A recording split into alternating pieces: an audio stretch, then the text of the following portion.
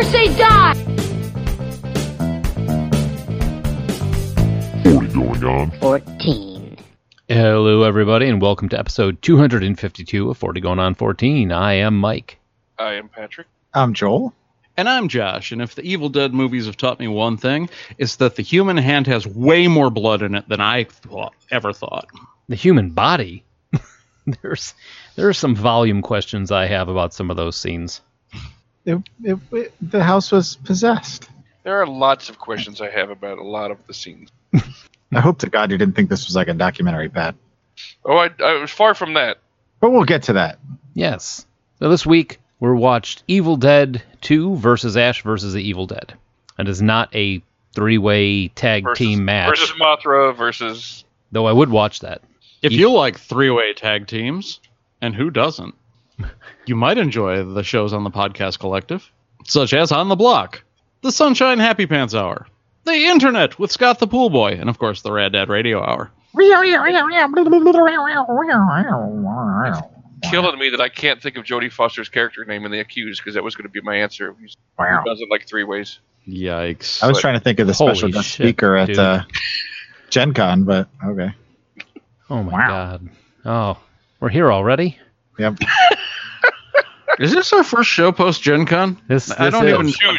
Shoes. Shoes. No, shoes. Okay. Yeah, Yeah. this is 252. That's right. It's up at the top of the show notes that I'm looking at. Math is hard. It's not even really math. It's just pretty much counting. Yeah, I didn't even have to scroll up. It was right on the screen in front of me. This is the quality shit you guys are coming for. Got that right here. And in Josh's yard. So yeah, if you're looking for our, looking for our older stuff, iTunes, Blueberry, Stitcher, TalkShoe, Podverse FM, NoonFM.com, and one rogue videocast on Twitch. Yes, Twitch. 250 is on Twitch. Ruby. Yes, look up Doc Stout because YouTube sucks. No I don't kidding, know. man. I know, right? The hell Copyright and bullshit. So, yeah, in the meantime, if you want to give us a call, it's 708-NOW-RAP, 708-669-9727. That's Has us. anyone done so? Yeah, are there any voicemails? It's been a while. Yeah. That doesn't answer the question. I mean, not recently, yeah. Oh. We don't have a voicemail. Oh, well, that's kind of sad. We like hearing from you guys. We do not have voicemail. The hell was that? His robot voice? Maybe? All right. I'm calling about that time. I think it's about that time, Pat. This week in music, movies, and TV. And sports. Neat. All right. good. I like that. I like that. So yeah, so this week we are going for March 13th, 1987, the release of Evil Dead 2, a mere 6 years after the first one? Yeah, 81. 81, yeah. Yep. So you guys think you wait long for sequels now? Back then, jeez. And it was 91, I think, when Evil Dead or Army of Darkness came out, and 2014 when the remake hit. So Yeah. Well, they got a good rhythm going every decade. there you go. So Rhythm method always works. Always. good Ask old. any kid out there. Hey, it's my preferred choice method thing. Anyway, so music.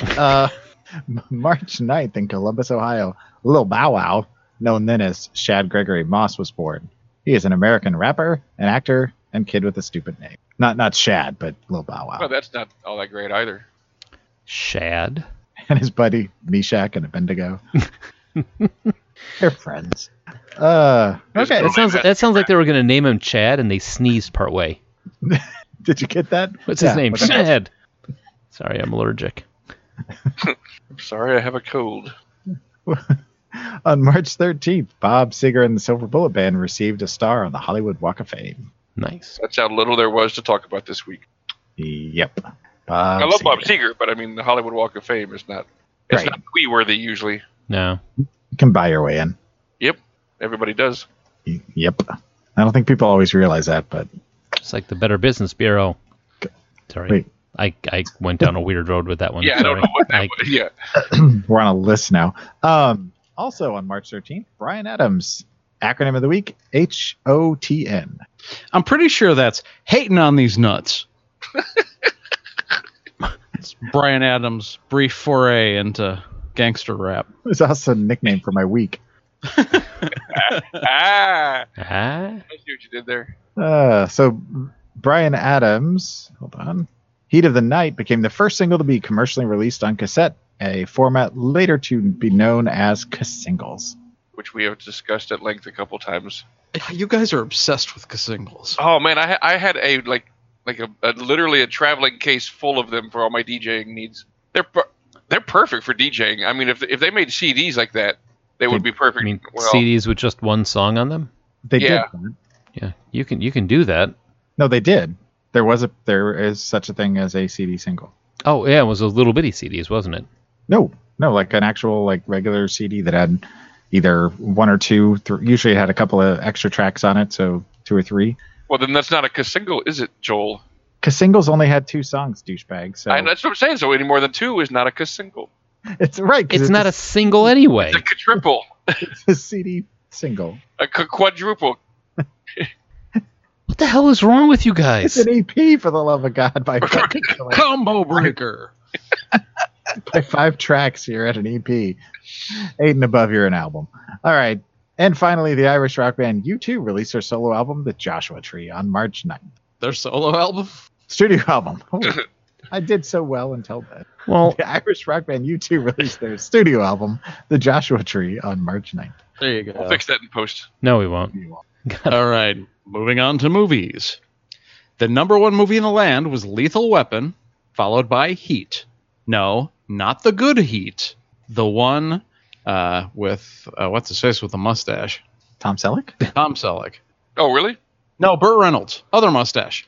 Oh, that. Oh, yeah. Yeah, it's not the good Heat from with Val Kilmer and Like, De what, Niro and 93, Pacino. 94, something like that. Yeah, this is the other Heat that just had a mustache. That's right. I forgot about that. Huh. Maybe if you shaved it, it would have been like not as hot. Heat. Oh, just keep going. It's got a Okay. weird cast here. Burt Reynolds, Karen Young, and Peter McNichol Yeah, as Cyrus Kinnick. Is he the bad guy? with a name like Cyrus, he'd have to be. I know, Cyrus Kinnick. That's a bad guy name. I think I would have rather had Christy McNichol as the villain. Movies released this week included Evil Dead 2, Tin Men, and Raising Arizona. The good one, not the one with Burt Reynolds. There was also a mustache in that one, though. Got any of them balloons and them funny shapes? Tin Men was pretty good. Did you guys ever see it? I don't remember that film. I mean, Is that the Tin Man? Danny DeVito was a car salesman. yeah, Richard Dreyfuss, Danny DeVito, Barbara Hershey, and John Mahoney. Yeah, it was fun. I have never seen this film. I've never heard of this film. Is that the prequel It's to like Pushing Tin? No, it's they're not car. They sell aluminum siding. Oh, I just knew they were salesmen, and I just assumed cars. Yeah, no, they're Dude, aluminum. No, this looks awesome. It really is. I mean, it's one of those really weird. Barry Levinson directed it. Weird cast. You know, but It's a strange time. yeah, Yeah, this is going on the list. I think you'll like it. It's worth at least a one-shot watch. I wonder if it's on Netflix. I've never seen it, but I've heard about it. All right, so Jim, I've written this film about aluminum siding salesmen. It's going to be good. Yeah, it doesn't really sell itself. Well, they have a car accident. Aluminum siding salesmen that have a car accident. See, that's the hook right there. I think that should have Danny DeVito in it. He's hot right now. So hot right now. It's because he has a mustache. No, he doesn't. No. So TV, Cosby Show, Different World, Cheers, and The Golden Girls. That's the top 4. Why? Because I it's figured I don't need to find it all out 1987. anymore. Yeah, there's no reason to put anything on there, anything past those, because it's the top 4. It's pretty much what you watched. There's like 6 of them, and you can just pick from and pick and choose. As long as the Cosby Show stays there, the other 5 can change. Don't matter. And on March 8th, the A-Team aired its last show after a 4-year run. Oh yeah, I deleted the network, but not the word on. Sorry. Yeah, so Yeah, I mean, at the time, I was really sad, but when we went back and rewatched it, I mean, I still kind of like it, but Oof. yeah, did not age well. No. watching Just like the the A-Team, it was kind of like, hey, I enjoyed remembering how much I enjoyed it more than I did actually watching it again. Does that make any sense? It does. But it makes you wonder what our parents were thinking. Something wrong with that boy. when they Well, it introduced the world to both Mr. T and Dwight Schultz. So There you go. But I mean, if they were watching it at the time, because it was on primetime, it wasn't like it was a kid show necessarily. I mean, it was aimed at a younger demographic, but There were Yeah. a lot of shows that were on primetime that were kid shows that nobody really wanted to acknowledge, like Knight Rider. HR puppet stuff. Yes, HR Puff and stuff. 60 Minutes. There you go. That's Dude, that's I the have- secret. Is Andy Rooney is actually a Muppet. did you have the Andy Rooney action figure? Oh, it was awesome. Yeah, so on March 14th at the 13th People's Choice Awards, Clint Eastwood and Meryl Streep won for motion pictures, and Bill Cosby and Sybil Shepherd won for TV. Ta-da! And then Bill Baird, the puppeteer for the Jack Parra Show, died at 82 years of age on March 18th. So, wait, was Jack Parr a puppet? That's way funnier than what I was going to say. That was good. My whole worldview has changed. The way the sentence is structured. Yeah, exactly. Yeah. So apparently he was a puppeteer for Charlemagne the Lion, and he was the one who did the puppetry sequence in the film version of The Sound of Music. Well, back then, puppets were a lot more common on the talk shows. Like Ed Sullivan had Topo Gigio, and Soupy Sales had his list of characters. I mean, everybody Yeah. used puppets, so these are just the guy that did the puppet for the Jack Parr show. I just like that you used Topo Gigio. Topo Gigio. I always like the guy. Mouse Topo Gigio. I like the guy with the head in the box. Shut the door. He's cold. Oh yeah. What was the name of the ventriloquist that did that one? Oh, was that Lech Walesa? No. No, Lech Walesa is a Polish politician. That was a Said perfectly about- cromulent guess. That's going to bother Senior me no now. Senior Wences. Wenceslas. Yes. Senior Okay, Wences. so that's how I got to Walesa. Okay, that has a W in it. So and go Google ventriloquist head in box is what is what I typed in. So there you go. And Yeah. nowadays, our ventriloquists are Jeff Dunham. That's the list. That's the It's entire not list racist if a puppet says it. that I. Jeff Dunham says, "Well, hold my beer." Although, yeah, I mean, we're talking crap about puppets, but we did just have the Happy Time murders. Yeah, those. I think is it out of the out of the looking, theaters I already? think it just opened. Yeah, I Okay. was going to say, I think it just got released. So I don't even know if it's doing well. It looks like IMDb can't agree. It's one of those 6, 7 out of 10. Okay. What the freaking frack? But yeah, it's not up on Rotten Tomatoes yet. Yeah, this is the one that It's still pretty new, so Jim Henson they sued about it, but it was just pretty much like a hey, just make sure everybody knows we have nothing to do with this type of thing. Official release date August 24th. Okay, it must be a limited release because I could go see it at 9:30. Huh. But full-time release, yeah, next week. Yeah, it must be limited release. So there you go. So I'm gonna go for a twofer to see that and Won't You Be My Neighbor in the same day and just cry all night long. Oh God, glutton for that'd be a rough day. Most of them are. Aw. Moving on, sports. Wayne Gretzky scored his 1500th NHL point on March 11th. That's a lot of points. Wayne Gretzky has NHL scoring records that will never, ever be touched, most likely. Wayne Gretzky at his peak was such a force of nature in the NHL that when people would play fantasy hockey leagues, you could draft Wayne Gretzky as his and use his goals and Wayne Gretzky and use his assists. You couldn't draft him as both. Oh, jeez. Because whoever got the first pick would just pick Wayne Gretzky and then, okay, well, league's over. Well, yeah, I mean, when he's got 1,500 points in a game that frequently ends at a score of 3-1. Yeah, exactly. And then he wasn't done. That was just during his career. He hit 1,500. Well, the record used to be 1,300, so Wow. yeah. And then on March 12th, in his final college game, Navy's David Robinson scored a career-high 50 points against the University of Michigan in the 1987 NCAA tournament, while also holding UM's starting center completely scoreless. He made 22 of his 37 field goal attempts and chipped in 13 rebounds. Unfortunately, Navy still lost 97-82, being eliminated in the first round of the tournament. It's a hell of a way to go out, though. And lastly, this week was the last tourney for many Test cricket players. As Larry Gomez and Joel Garner both retired, and New Zealand beat West Indies by 5 wickets in Jeremy Coney's last match. The next day, Sunil Gavaskar ended his Test career with an inning of 96 versus Pakistan. As much as I would love to talk about that, I looked up, I went just on curiosity, Wayne Gretzky's lifetime points. Yes. What is it? 2,856. That's obscene. And what's second? 1,800. 1,800, damn. It's technically Gordie Howe, 1,850. I don't want to, cut him short, but with including the playoffs, it's 3,238. Jesus Christ. He had more playoff points than most players have in their career. That's insane. He was good. Yeah. I mean, when you're good at something, I went on NHL.com and just looked. They literally have a section that just is records held by Wayne Gretzky. Yeah. That's not even as surprising. Most 100 or more point seasons, 15. Most consecutive 100 or more point seasons, 13. He went 13 seasons in a row where scoring more than 100 points. Jesus. That's insane. And again, we're talking a game that maybe has 2 4. 3 points. Yeah, it could be the end could be like 4 to 5.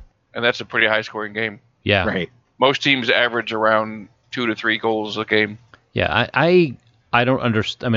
I get hockey. I don't know all the rules, but one thing that always amazes me about it is just what these guys are doing, skating backwards. Yeah, right. Yeah, with a stick in your hand, following this little 3-inch wide puck. Not only are they doing all this stuff, they're doing it on skates. Yeah. It's like, football players, you guys are awesome for running short distances, like between the downs and all that sort of thing, but you're not doing it backwards on ice. So kudos to hockey players for that. Yes. And then fighting while you're on skates. Oh my God, I can't even imagine that. Oh no. How do you throw a fist while you're on skates?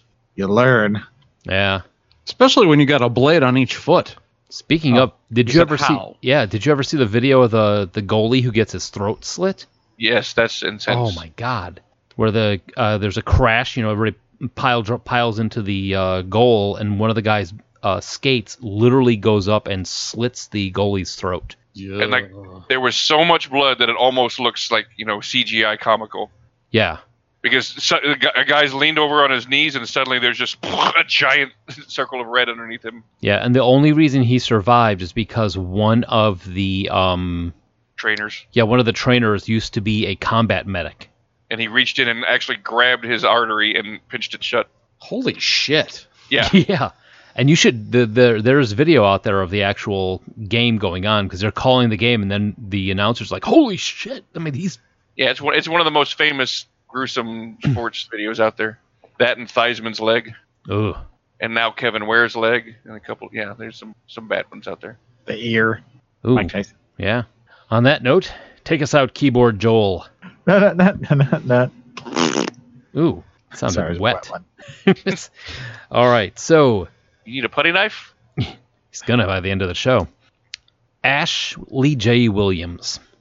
They actually threw somebody for a loop when we did Instant Game Show this last year.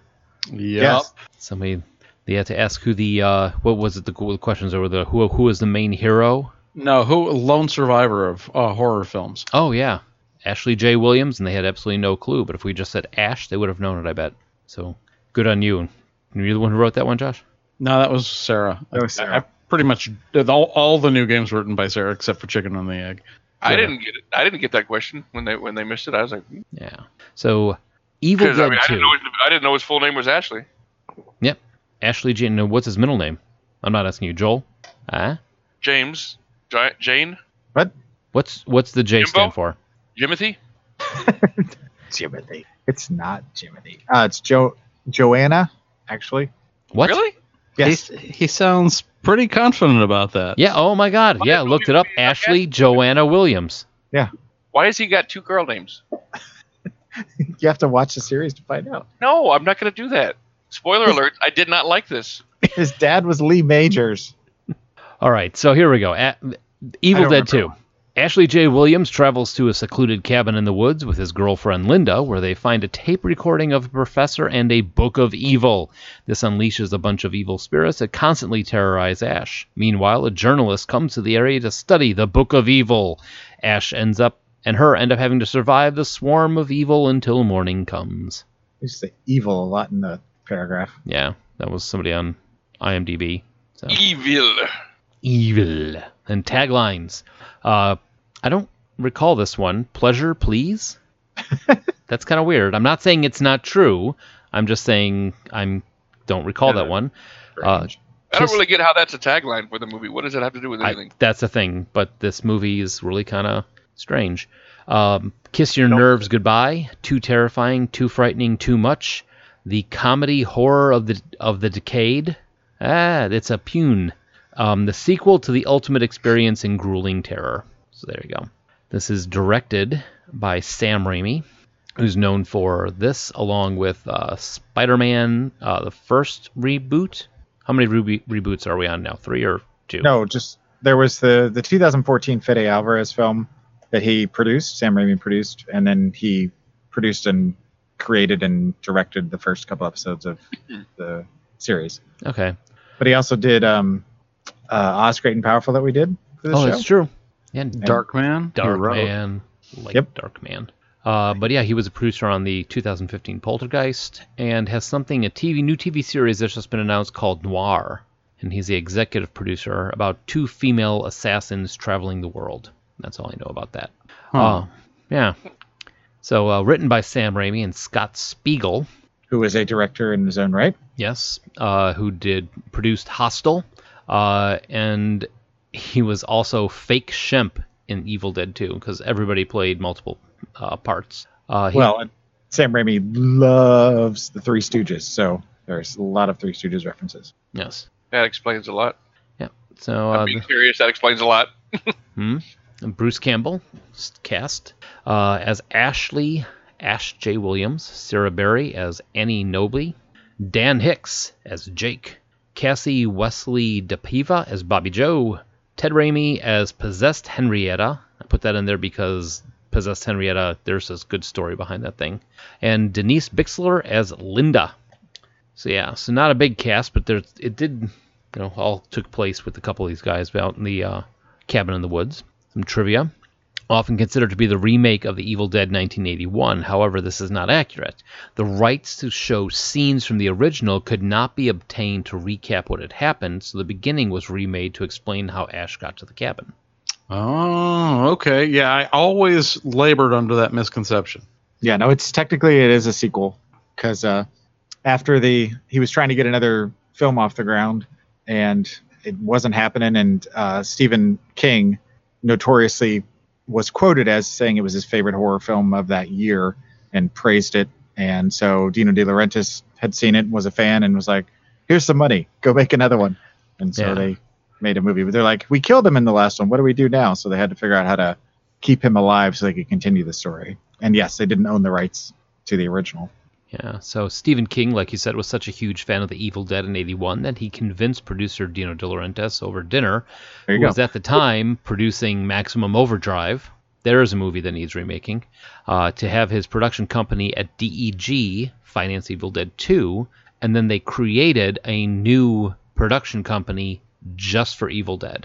So there you go. That's I was spouting it off. I didn't even see it was in the notes. Yeah, no, that's all right. I think the explanation for the new production company is coming near the end of the trivia. Yeah, I got this here. So Rosebud was the supposed film production company was not actually a real institution. Dino De Laurentiis was forbidden to release an unrated movie through his own company, so they created Rosebud specifically for releasing Evil Dead 2. So they nicely sidestepped that whole thing. Most of the film was shot on a set built inside the gymnasium at the J.R. Faison Junior High School in Wadesboro, North Carolina. Huh. Yeah. So the producers insisted on using different colors of blood to avoid an X rating. This did not help because the MPAA gave him an X rating anyway. The film was ultimately released unrated. It's crazy to me what in the 80s would get you an X. That like now this would not be considered tame, but would for sure be R. Yeah. PG-13 at the worst. I mean, because there wasn't a lot of swearing in this one too much, was there? No, but I mean the extreme gore and violence probably would have earned it the R even today, but it wouldn't have been a hard R. There might have been a discussion about could this have been PG-13. Right, Yeah. if they trimmed it, but I don't think they'd do that. No. The sexy, surly Bobby Joe was inspired by Holly Hunter, who was the housemate of Sam Raimi's in the early 80s, along with Joel Cohen and Frances McDormand. And it's funny because while I was watching it at one point, I did think to myself, she reminds me of Holly Hunter. It's funny. Really? Yeah, true story. There you go. I'm just thinking I would watch a TV show that followed the antics of Holly Hunter, Sam Raimi, Joel Cohen, and Frances McDormand. It's like a TV show about their living together. Yeah. That would be like every time Sam Raimi comes home, he's always covered in blood and never explains anything type of thing. Hey, buddy. Guess what happened today, buddy? There'll be some awesome arguments about whose turn it is to do dishes. I actually think a slightly dramatized biopic, like, there's something there in terms of, like, that might actually be a good idea. Are the four of them living together? Yeah. Yeah, I think that would be. I mean, just could you imagine the discussion about the movies that they were making? We get Kate Blanchett to play every single one of them. You're getting too... So this may be what you're talking about, Pat. So one particular incident inspired the character. Hunter was auditioning for the hooker part and was unusually made up and wearing sexy short-skirted outfit. She became angry at Raimi when he somewhat leered at her. Raimi pulled Hunter to play the part, but then producers wanted somebody sexier. Who... Bridget Fonda played that character in the Army of Darkness. Or played... Holly Hunter is sexier than Bridget Fonda. No, but I was... I'm not sure I agree with that, but I don't disagree violently enough to argue about it. Damn you. I'm just a big fan of Bridget Fonda. I'm a big fan of Holly Hunter. Jackie Brown. Mm-hmm. You're a big fan of Jackie Brown? No, Pam. I know. So the first question, as always, is this the first viewing for any of us? Can I tell you quickly? I've told this before, but I just wanted before you guys get into yours. I saw this movie in the theater. I didn't see the first Evil Dead, and this was part of my part of one of my Saturdays where I would have my mom drop me off at 10 o'clock in the morning at the theater, and then I would just bounce from theater to theater all day. And like this particular day, it was like 7 and 8 o'clock at night, and I'm sitting in the aisle watching Evil Dead 2, and about halfway through, and suddenly my mother's standing right next to me. He's like, "You're coming home right now." So I saw the first half of this movie in the theater and never saw it again. Oh, until now? Yeah, this is the first time I saw the whole thing. That's kind of cool. That's a great addition to this whole show. Yep. So how long was she sitting there? Oh no, she walked up and was like, I think you've been here long enough. It's time to go home and have dinner. Oh, okay. I thought she was like watching the movie. You're like, why the hell do I let him watch this? No, it was nothing like that. It's just she just walked up to the ticket counter and she's like, "My son is in there somewhere. Could I go find him?" So she got home and put him in front of RoboCop. Watch something wholesome. Real quick before we move on, if there's a great documentary called Swallowed Souls that covers the entire making of this film that is on the Blu-ray, but probably find it. But if you like the films, you should check it out. It's really, really just throwing that out there. Sorry. So no, it's not my first time. I wouldn't think so. Yeah. No, not at all. That's probably only my third time, though. This probably my second time. Yeah. Oh, really? Yeah. Wow. Not a lot. I've watched Army of Darkness much more. Army of Darkness hit a certain note for this for me better That's than this did. exactly where I'm coming from. Is Army of Darkness was actually the first in the series that I saw. Mm-hmm. Yeah. See, because when I was in high school, I was over. Let's see, it was Brian Barrett. I'm sure Matt Brown was there. You knew Barrett too? Yeah. No, I'm kidding. I don't know who the hell you're talking about. Oh, Barrett. Barrett came up to visit. Anyway, there was a bunch of us guys were hanging out at Brian's house, and he had rented this, so we watched it in high school. Fell in love with it. Became very much a part of our high school. We talked about it a lot and revisited it. And then when Army of Darkness was released in the theaters, we went and saw it in the theaters. So, yeah, this was the one that introduced me to Bruce Campbell and made me fall in love. Aww. My relationship with this series is maybe not as enthusiastic as you guys might imagine. I'm certainly not on Pat's side of the fence, but I'm further away from Joel's than you might think. Yeah, I thought you were another one of them that was nuts about this. No, I really like the character of Ash Williams. I like a lot of the costume and set design and a lot of the world building, but I don't like splatter horror, and I find the Deadites annoying, especially because like how I prefer movie monsters to have rules that are internally consistent. The Deadites and the Possession doesn't at all. It's all totally random. And I get that this is slapstick plus splatter gore, so it's actually kind of amazing that I like it at all. Now, see, this was not... Army of Darkness, I saw it. I liked Ash. I wasn't 100% sold on it until I saw... This is a weird cross thing, but when I saw Briscoe County Jr., I love that show, and that just made me fall in love with Bruce Campbell even more. And then I went back and I saw Evil Dead 2. 1 and 2. Evil Dead 1 I haven't seen probably no more than 2 times. Evil Dead 3, which I thought was pretty good, but I agree with you, Josh, as I like the rules and I like the world better in Army of Darkness. Which, if you go back and watch the 3 films as a whole, the original is actually pretty intense. There's no comedy. It's straightforward. It's dark. It's very effective, and deserves the credit it gets. But it kind of gets pushed aside because of this one. And this one, of course, they take it to a much more. They let his Three Stooges fetish kind of get a little ahead of him. It's not as over the years, it's lessened for me. It doesn't seem quite as bad as it was in Army of Darkness, because Army of Darkness is just all out. We're going to go for it and just be as silly as we want to be. Right, and I think the combination of like Man Out of Time, leaning into the fish out of water stuff made that a much more interesting movie for me. Mm-hmm. Because I like slapstick. There's nothing wrong with slapstick, but it's not my preferred style of comedy. And yeah, the splatter gore stuff. Comedy is still comedy, but that's the lowest form of it, in my opinion. Yeah. Oh, see, and I'd love a good horror comedy, and the more kind of outrageous it is. Me too. That's the problem. But this really wasn't quite that far down the path to be that category. It was more of a horror movie with comedic elements. It wasn't like a Shaun of the Dead that it set out to be a horror comedy. Sure. Yeah, and I think there are things about this, like when there isn't a Deadite on screen, I enjoy it a lot more. Like, I thought the scene where all of the furniture was laughing at him and with him, and it sort of implied that he might be going crazy. That deer on the wall. I thought that was really neat. I thought it was Yeah. a really cool scene. That is, I'm glad you brought that up, because I was watching this with Katie, and when the deer head started laughing and everything started laughing, she's like, and I'm out. I'm gone. It was like, this is the line I'm drawing. This is freaking me out. I'm done. And then she walked off from that point. But where you think he's going insane, that was a very effective scene where everything started laughing. And then when it snaps back and everything's just totally normal again, you're not sure if he's, how far afraid he's gone. Well, and the other thing that's impressive about these films, to me anyway, from a different standpoint, is the stuff that he was doing with K&B Effects that was in its infancy at that point. This is back before Nicotero was really anybody.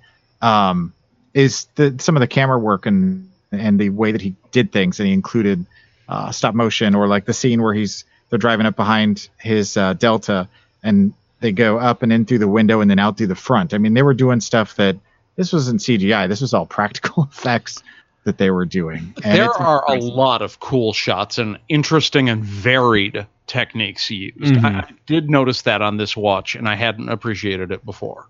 Very creative, yeah, when it comes to getting something interesting. And just a note, not that any of you will ever intentionally watch it.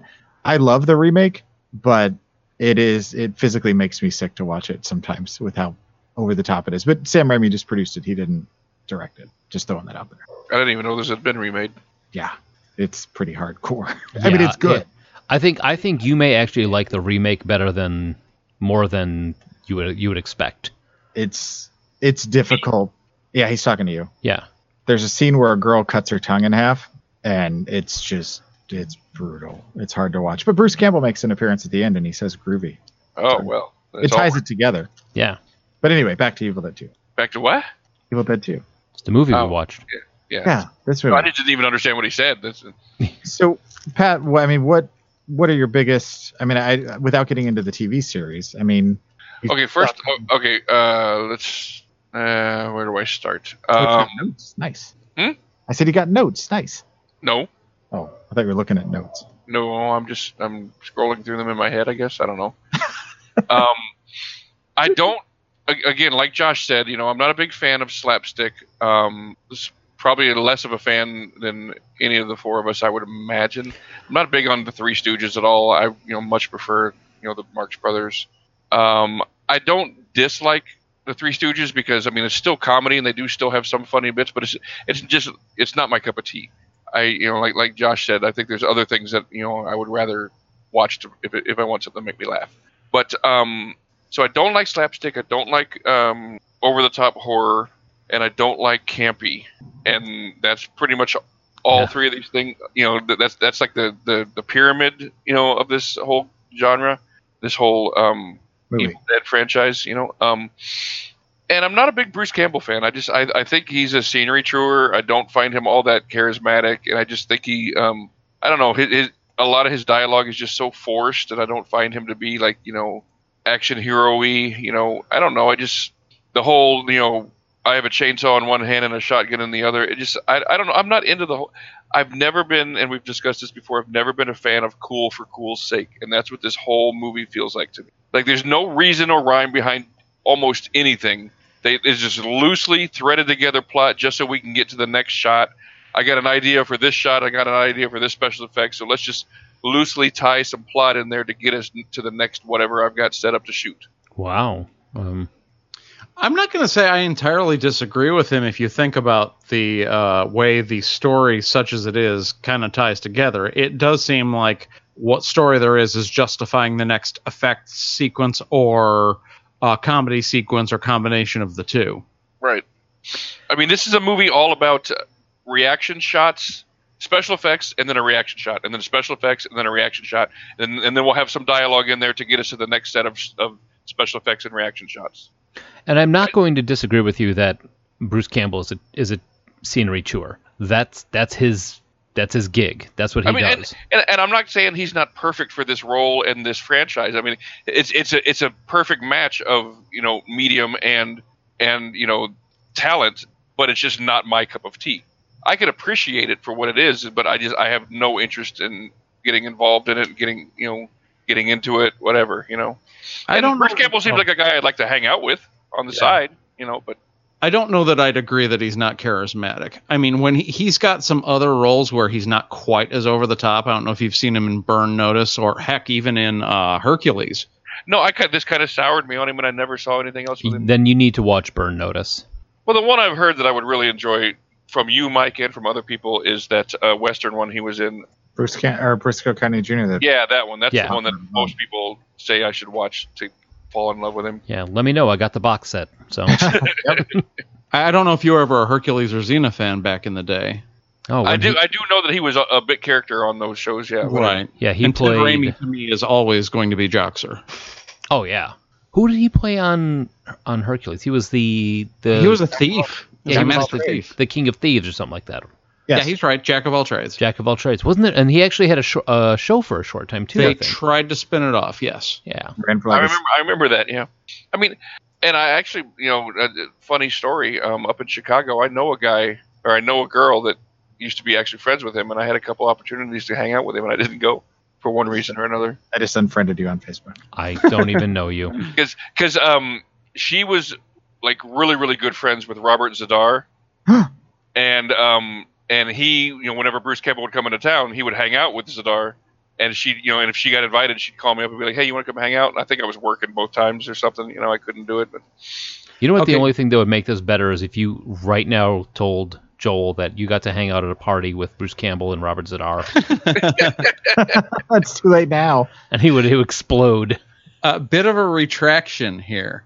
Uh-oh. Jack of all trades is entirely separate from Hercules and Xena. It's not remotely in the same time period. It's 1801. But it was still Bruce Campbell, right? It was still Bruce Campbell, but he was not playing the same character. Huh. Okay. I stand corrected. Yeah, I knew he was a master thief in both, so I fell for that as well. But now that I look at the poster for it, it's like, oh yeah, this was more like American, I think it was Theodore Roosevelt era. Oh. I just remember the show being hyped. That's all yeah. Well, and with this film and, well, these films in general and Bruce Campbell, obviously it's no secret that I love him and love the films. I've got the comic books for this. I've got a action figure. I've got all the movies. I've written an article about how I feel that this is the only franchise that's been successful throughout without any duds so far. Knock on wood. And I just, this is my wheelhouse. So, but I respect everybody else's opinions. I didn't expect Pat to like it, and I already knew Mike was. It's like certain things like rub me raw that kind of okay. The movie starts. He's at the cabin with his girlfriend. We find this book. Oh, we find the reel to reel. We find the book. We start chanting this stuff for some reason, and then immediately without any kind of buildup of character or anything, the girlfriend is dead. He cuts her head off. And the only reason that even happened was just so they could have a really shitty stop motion claymation scene of her dance around, flipping her head around. I mean, it's like the whole thing of the girlfriend, she was only there so they could have that one scene. I mean, I didn't like the pacing with regards to how she was killed, but I don't know that I agree that the effect was shitty, especially for the time. You guys realize that all that was retelling the previous film, though? Yeah. That was just leading up to where the previous film. He's on his own, and he's just been released from being possessed, and the other people show up and are like, what are you doing in the cabin? And it picks up from there, because all that stuff happened in the first film. Mm-hmm. So if you didn't see the first film, you're going to be a little perplexed, but that's basically the abridged version of what happened. Oh, well, then that solves all plot holes I have, and I'm good with this movie, totally. So. I'm not saying that yet, Jeff. I'm just saying that you're taking it out of context. I see what you're saying. If you just walked into it and you're like, hey, what's this? You'd be like, okay, what? But one of my favorite scenes is when he's trying to decide, or he's being attacked, and all of a sudden they edit in him saying, work shed. And then he goes out there and there's the chainsaw that is missing from the wall, that there's a chalk outline. Yeah, just scenes like that drove me I love it. Yeah. See, that was the workshop thing when they did Escape from New York. The Escape from LA, where Bruce Campbell was he was a plastic surgeon. The plastic surgeon guy.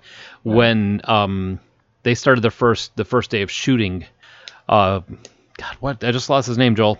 Snake Plissken. Kurt Russell. Kurt Russell came up to Bruce Campbell, shook his hand, and just said, "Work shed."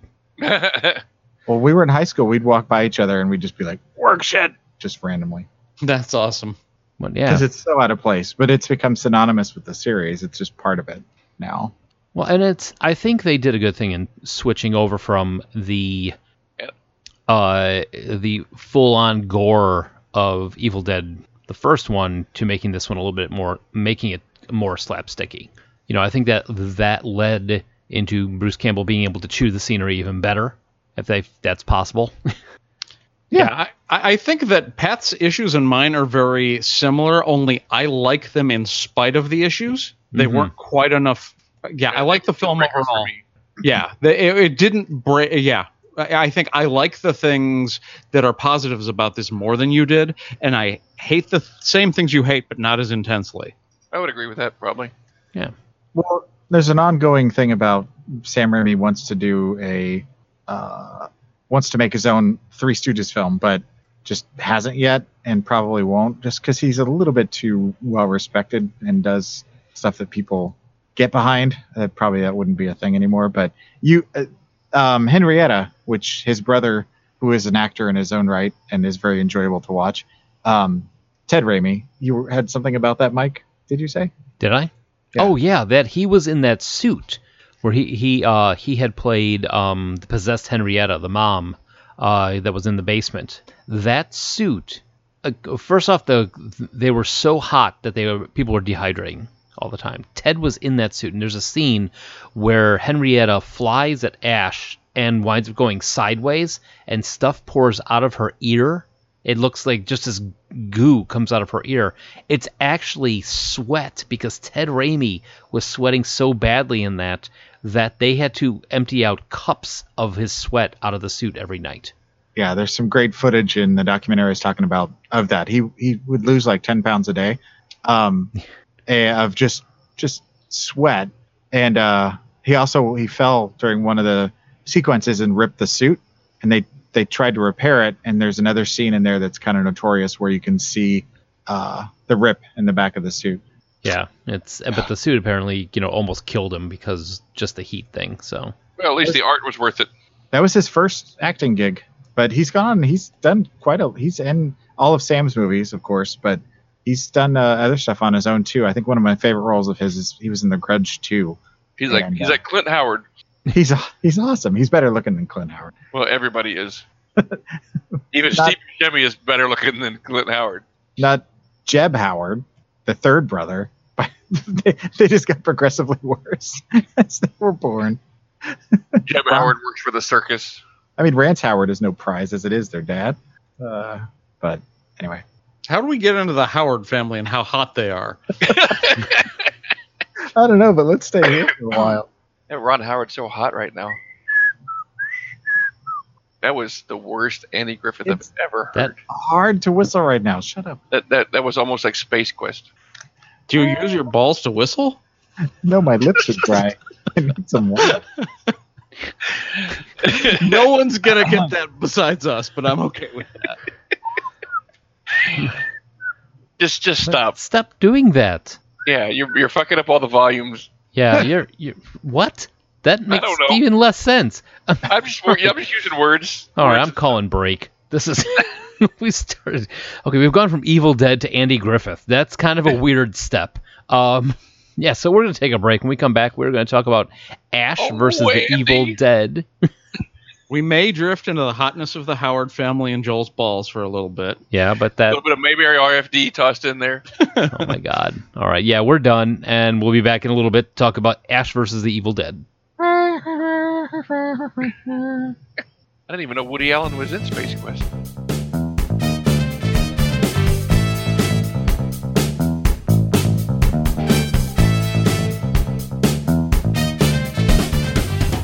All right, so we are back. We are going to talk about Ash versus the Evil Dead, the TV show. Came out 2015, yes? 15 to series? 18, yeah. Yeah. 30 episodes. So 30 years after the events of The Evil Dead, Ash is a loner living a dull existence, still not able to come to grips with the events that started at the cabin. In the event of a Deadite invasion, Ash must attach his chainsaw and pick up his trusty boomstick one more time, all while finally coming to terms with his past. Written by Jay Fuller on IMDb. Much better than the actual IMDb description. Though able to come to grips... No. Ash must attach his chainsaw is hard to say. I was just about to say that. I was going to back you up on that. Yeah, that's a rough Poorly written. rough statement right there. One tagline is "Glory, gory, hallelujah," and yeah, I like that. Yeah, that was from the second season. Yeah, it was kind of clever. This stars Bruce Campbell as a 30-year-older Ash Williams, Ray Santiago as Pablo Simon Bolivar, sporting some amazing hair. Kramer hair. Pablo's so awesome. He is. He really does make, he flips between that I'm trying to be a hero and I'm trying just to stay alive type of thing back and forth. I actually was not expecting him, after watching the first couple episodes, was not expecting him to be like the regular, like the the sidekick type of thing. He and Kelly both have some pretty major arcs throughout the series. I don't want to spoil anything. Go on. Yep. So Dana DeLorenzo as Kelly Maxwell, Lucy Lawless as Ruby Noby for 29 episodes, Jill Marie Jones as Amanda Fisher, Arel Carver O'Neill as Brandy Barr, and tossed in here Lee Majors as Ash Williams' father, Brock Williams, which I think was amazing casting. Yeah, they get into his naming later on in one of the later episodes with his dad. And I don't know if you guys caught this, but just before we move on to the trivia, but maybe it's in the trivia. Maybe I should check before I... No, go. Run with it. Lucy Lawless' character is the daughter of Annie Noby from the original. Oh, okay. Which there's some other things that happen later on that kind of question that whole storyline. But yeah, that's a little bit of trivia I didn't see in here. Okay. Well, to the trivia, this was originally meant to be the fourth movie, but due to so much material being written, the makers decided to turn it into a television series instead. If the first season was a movie, it would have been around 5 hours long. they, from what I understand, they wanted to. Actually, no. This is one reason I know this, because it's later on in the trivia. I got to read what I wrote. The yellow Oldsmobile Delta 88 that Ash drives is the same make, model, and color used in most of the movies, directed by Sam Raimi. The original car belongs to Sam Raimi and was bought new by his father. Yeah, they had 5 different ones for this series, but Sam still owns the original that was in all of the first films. Nice. Appeared periodically in other films. Same make and model and 5 years older than my first car. Nice. There you go. Yeah, my first car was a 78 Oldsmobile Delta 88. It had a little cameo in the Spider-Man movie too. Yeah, it did. The Sam Raimi movies, it seems like he brings all of his buddies along whenever he does a new movie, like the Spider-Man movie. He's Adam Sandler of horror. Yeah. Which it's funny you said that, because he never remembers people's names, so he always calls everybody buddy. Hey, buddy. Yep, that's a thing. Anyway.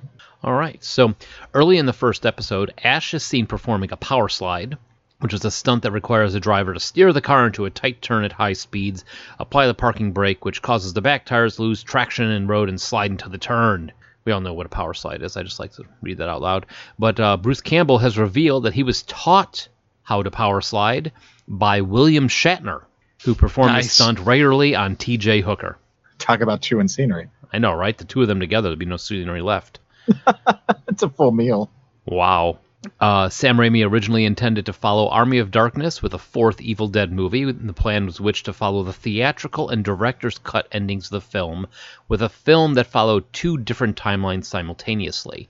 Now, the theatrical ending had Ash coming back to the real world, S-Mart, working at S-Mart, which kind of leads into Ash versus the Evil Dead. But there's another ending where he loses count of how many drops he takes to put him to a sleep to wake up in the now, and winds up waking up in a post-apocalyptic world. Yep. He's got a Rip Van Winkle beard. Yeah. And, he wakes up and everything's all destroyed and torn up, and it was him. I guess the idea was to have him be in this movie as fighting the Deadites in Mad Max world. Which, incidentally, if the series would have continued the 4th season, that would have been the 4th season. Yes. Oh, interesting. Yeah. Yep. Bruce Campbell announced that with the cancellation of Ash vs. Evil Dead, it would mark the end of him portraying the character Ash Williams for good. I'm going to add on here, on film and TV, because he actually this last week announced that he's going to be voicing Ash as a character in a video game. So yeah, which the remake that I mentioned earlier in the first half, there was loose talk at periods of tying the two together, since they do technically are tied together anyway, but that like making a movie where they were together. But it would have been strange, because as slapsticky as they got versus how serious the other one is would have felt odd, but that won't happen now. Wow. Yeah, originally they had tested out the ending of Army of Darkness with him waking up in the dark future, post-apocalyptic, and they decided that was too dark for a movie about evil reanimated skeletons running around. Well, and you miss some really good stuff if you don't have the S-Mart ending. Oh yeah, the S-Mart ending is fantastic. I think that's kind of cool, because they also have Raimi's brother in there at the end of the. Okay, so what is the S-Mart ending? Because I haven't seen Army of Darkness. Oh, really? Yeah. Oh, wow. Well, he wasn't really a fan, he said. Yeah. So, you want to roll it?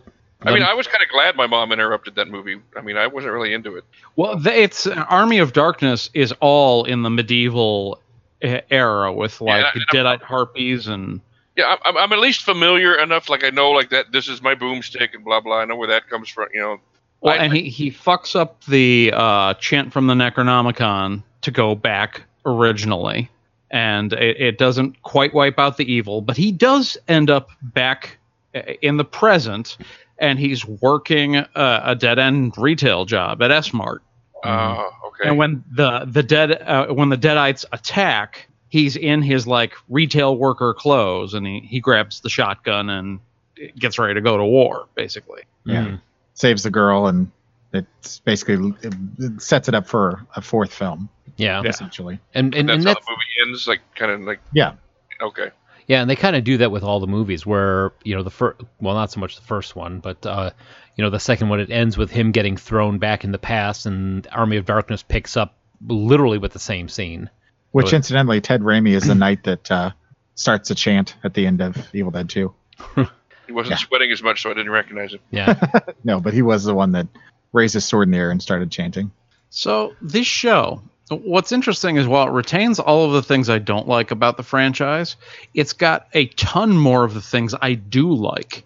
And it's amazing how much of a difference you have when the characters who aren't Ash Williams are actually fully developed characters.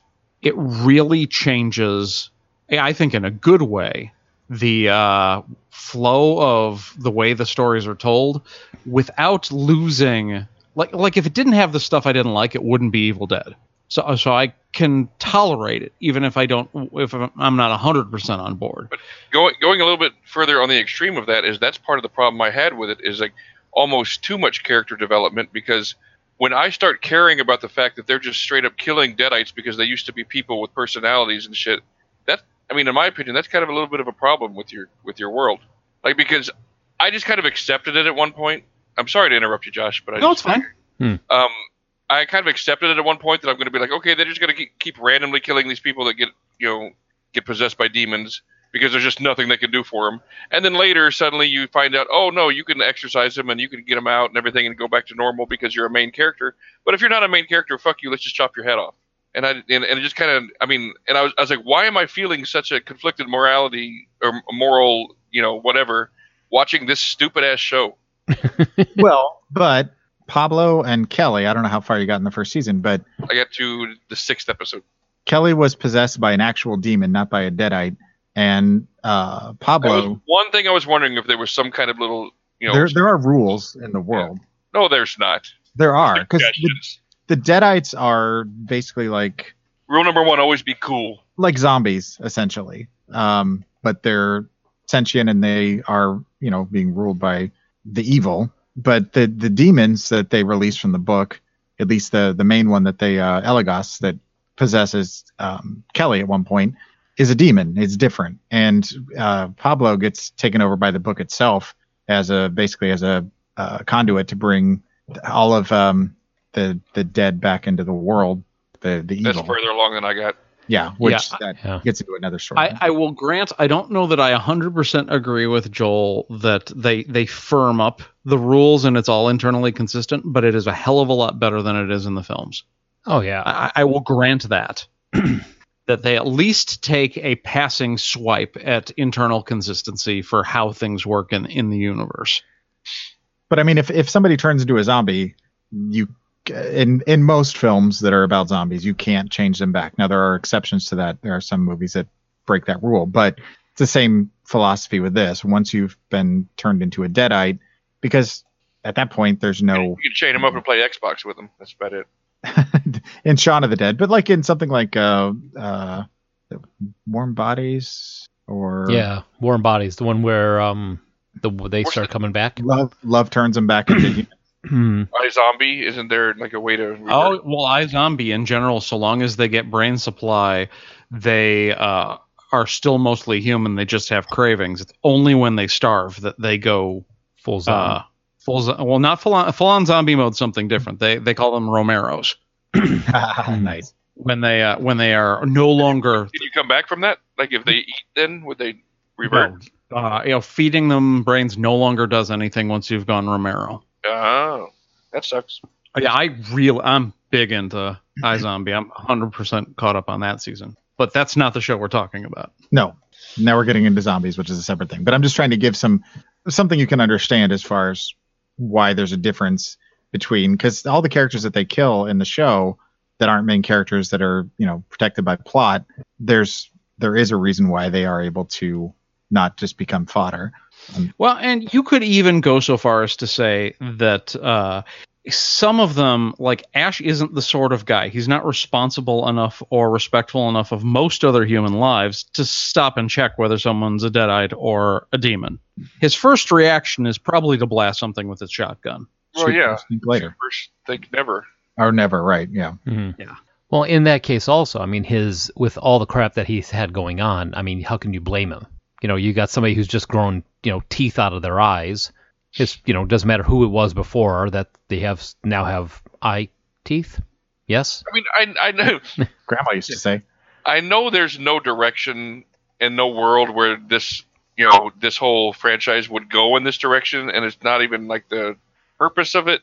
But I think at some point it would be good if Ash develops some kind of morals instead of just being just a straight up killing machine. Like, if you come at me, you're just gonna die.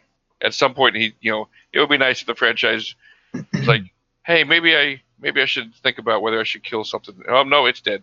Well, the thing is with Ash is that essentially he's not a very likable person by his actions and his attitude and his everything. You know what? Yeah, you're right about that, and I think that's kind of what threw me in the whole thing. But because Bruce Campbell is so charismatic and because the character is so over the top and just kind of out there, which has been a progression over the course of the films, and the TV show took it to a whole nother level, you still like him. Right. He's smarmy, and you're like, I would not want this guy in my life, but I don't mind him on my screen. Right. He's fun to watch, do what he does. Because I think that's kind of what threw me, like I said, because, I hear so many people always talking about, Ash and Bruce Campbell and all this kind of stuff, and I expected him to be more likable. Not more like guys that I know that are grifters, Well, but why do you love It's Always Sunny in Philadelphia? And there's no redeeming qualities to any of those characters. But yeah, you still want to watch, 5-6 seasons of it. Oh, yeah. And as do I. Right. And that's exactly what is happening here. No, it's not funny. It is. Well, the show is anyway, a lot more than the movies. The show was better than the movie. I will give it that. The movies grew into that, but I mean, I was glad when that one demon finally showed up. I'm like, all right, this is finally something that's not like Meet the Feebles type makeup and over the top, ridiculous. That the demon with the chatter mouth that his, that was Elagos. Cool special effects. What? Elagos. Yes. Yeah, and I'm with you, Pat. The only thing that turned me off on this was the continual splatter horror that they could not have removed without making it Evil Dead. But it was enough that, like, I watched all of the first season and part of the second season, and I was not necessarily looking forward to watching any more. Even though, I liked this more than the movies, with the possible exception of Army of Darkness. Well, and if you go back and watch, well, you won't, but if you ever go back and watch the first film, Ash is a totally different person. I mean, much more normal. Yeah. and doesn't have the same attributes that. I mean, I guess I could understand that he kind of snapped in Evil Dead 2, and like he's a little bit off his rocker and blah blah blah. So, but yeah, I don't know. It's been a change. It's been a gradual change over the course of the films. That he wasn't always that guy. Well, and he's kind of picked up aspects of some other characters that he's played, because many of his characters are grifter type, charismatic but not very good people. And I feel like in a way we're back into the whole trap of the movie where the plot is secondary to just getting to the next scene. Because I mean, like the entire driving plot for this whole thing is like just one random night he got high with some random woman and they just read out of the Necronomicon. Where in the hell, why in the hell, what the hell? You would never, ever, in any reality, do that, knowing what the hell could happen. Weed is a hell of a drug. Yeah, he's incredibly irresponsible, is one thing that is a fairly new development for the TV show. But I don't think you're going to wait, 30 years and then finally, if you've waited 30 years, you're never going to touch that book again. Okay, that's fair. That the timing is convenient. That it just happened and had never almost happened before. Yeah, and it's just lazy writing. It's just like, well, whatever, we don't really care. It's not about, the plot. Let's just move on.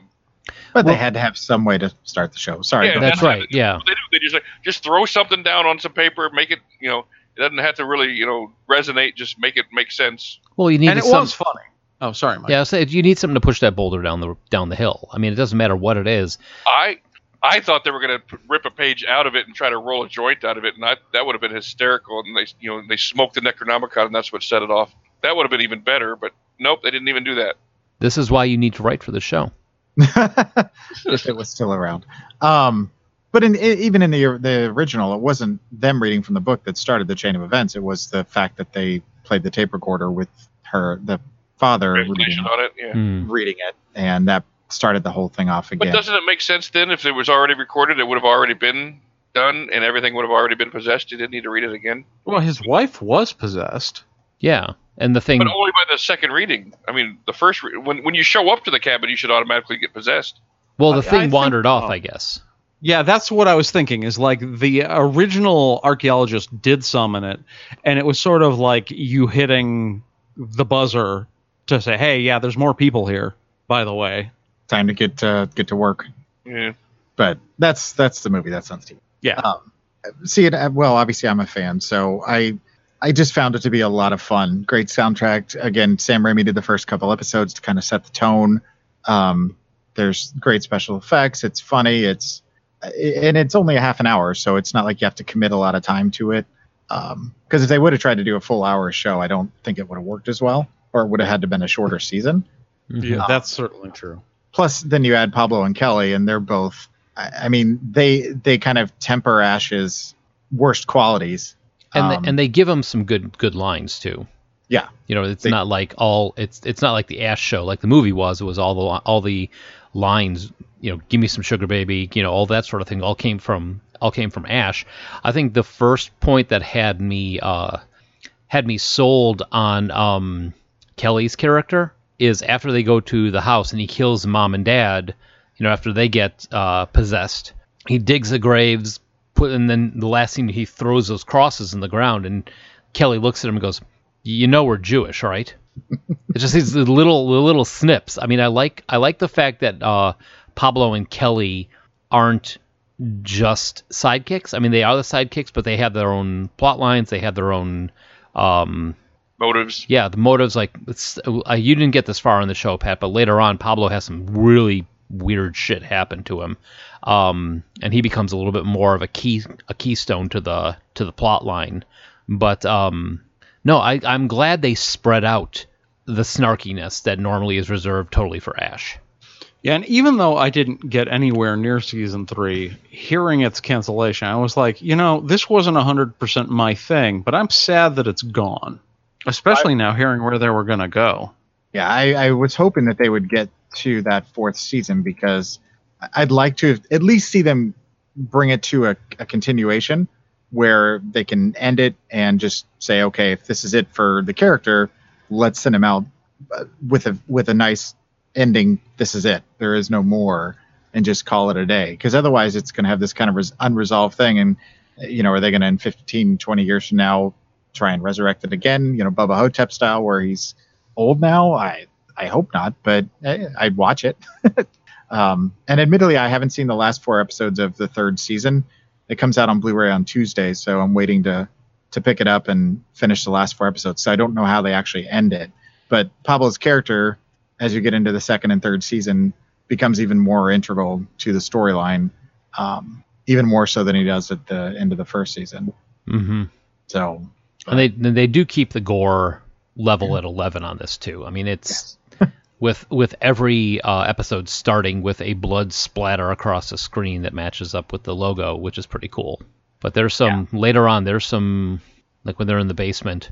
When that thing happens, I keep going back to what happens to Pablo when they start the children come back. Demon children, Yeah, that was a really good episode. It was a great episode, but it was hard to watch. Those little demon kids are scary, and that's one of the things that I really appreciated about the show is that even though they went more for the sight gags and the humor, there are some legitimately stuff on there that's scarier than a lot of the movies that are out there being made, or that the setups are just genuinely frightening scenes. And I appreciated that because it tempers the rest of it nicely. Mm. I know Pat would disagree, but this wasn't made for Pat. It's not for you, Pat. Yeah. Damn right about that. But Or at least I finally saw the ending of Evil Dead 2. yeah, now you can go to your grave happy. Well, I wouldn't go that far. Yeah. Way to bring the show up there, Joel. Now you can go to your grave? Oh, don't go to your grave. Done. Stop listening Yeah. to Joel. Well, if you come back as a Deadite, I'll be sure to dispatch you. I probably wouldn't. I'd probably Thanks, I guess? No, I don't think you would. Yeah. I can't see you being the dispatching type, Joel, despite all No. your horror knowledge. No, probably not. I'd be the first one to go. Most likely. But well, and Lucy Lawless, let's give her a little praise because she was pretty awesome in that as Ruby. And I love the twist at the end of season 1. Unfortunately, it wasn't enough to get me too deep into season 2, but I did enjoy that bit. What are they, brother, sister, or something? No. No, you're never gonna watch it, and No, I don't care. and it's been around long enough. I don't feel that we have to worry too much about spoiling. But yeah, she's pretty much evil. Yeah, she wrote the book. Yeah. Ooh, Yeah. See what you're missing out on. that is a good twist. Yeah, it was a really nice twist. After she has tricked Ash very simply into handing the book over to her, she then essentially gets back what was hers, and things go from bad to worse. It explains why that the skeleton of the shaman was like, you'll never get your hands on that. They'll never let you get your there. Yeah, okay. Yeah, and that character comes back in the form of Visions later on, which I like that character anyway. But as Pablo becomes more of what he becomes eventually, the Brujo comes back quite a bit. I'm gonna have to edit that in post. He's talking to Background Phil. Tell Background Phil we said hi, Mike. I think he might have muted himself. Whoop. Sorry about that. I was coughing. Yeah, everybody heard that. So I think we're ready for thumbs up, thumbs down on that note. Yeah. Yeah. I'll save mine for last for the surprise. Yeah. So, Joel, thumbs up, thumbs down. Another shock. I know, right? Obviously, thumbs up all the way around. This is, like I said, I wrote an article about how I feel this is the most solid franchise that's out there that is now. Yeah, for me, it's a less than enthusiastic thumbs up for Evil Dead 2, but a pretty solid, if tarnished, thumbs up for the series. And I will go thumbs down for both. Big shocker. Right, you can give us your surprise. no, I'm thumbs up, but I'm not. If it's on, I'll watch it type of thing for Evil Dead 2. But I'm not gonna have my Evil Dead day every month.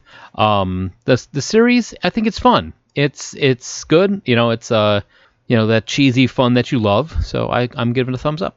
Well, we had a good spread this week. Yeah. Well, I didn't right. think Pat was going to like it, honestly. No, but we needed the counterpoint. Yeah, I never had any preconceived notions that Pat was going to be like, "Oh my God, that was the best thing I've ever seen in my life." So I what don't do know we why it have sounds on? like that. What do we have on tap for next week, gentlemen?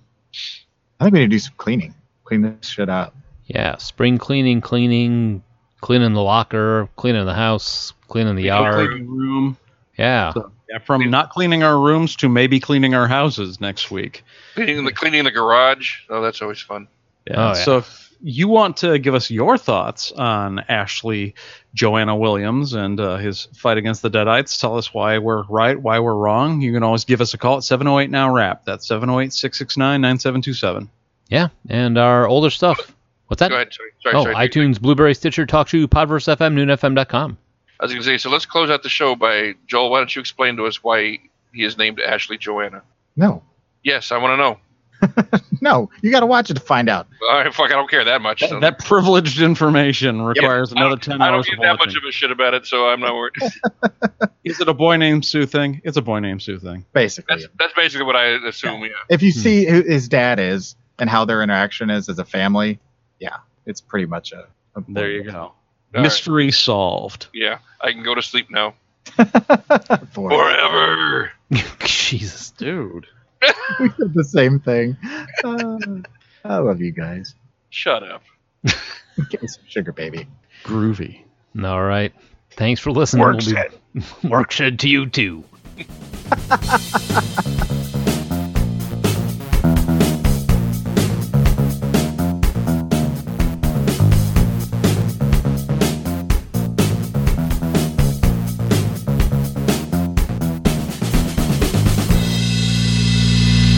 Pat's dating people? Not anymore. No, dated. He's Oh. carbon dating them now. Yeah. Oh.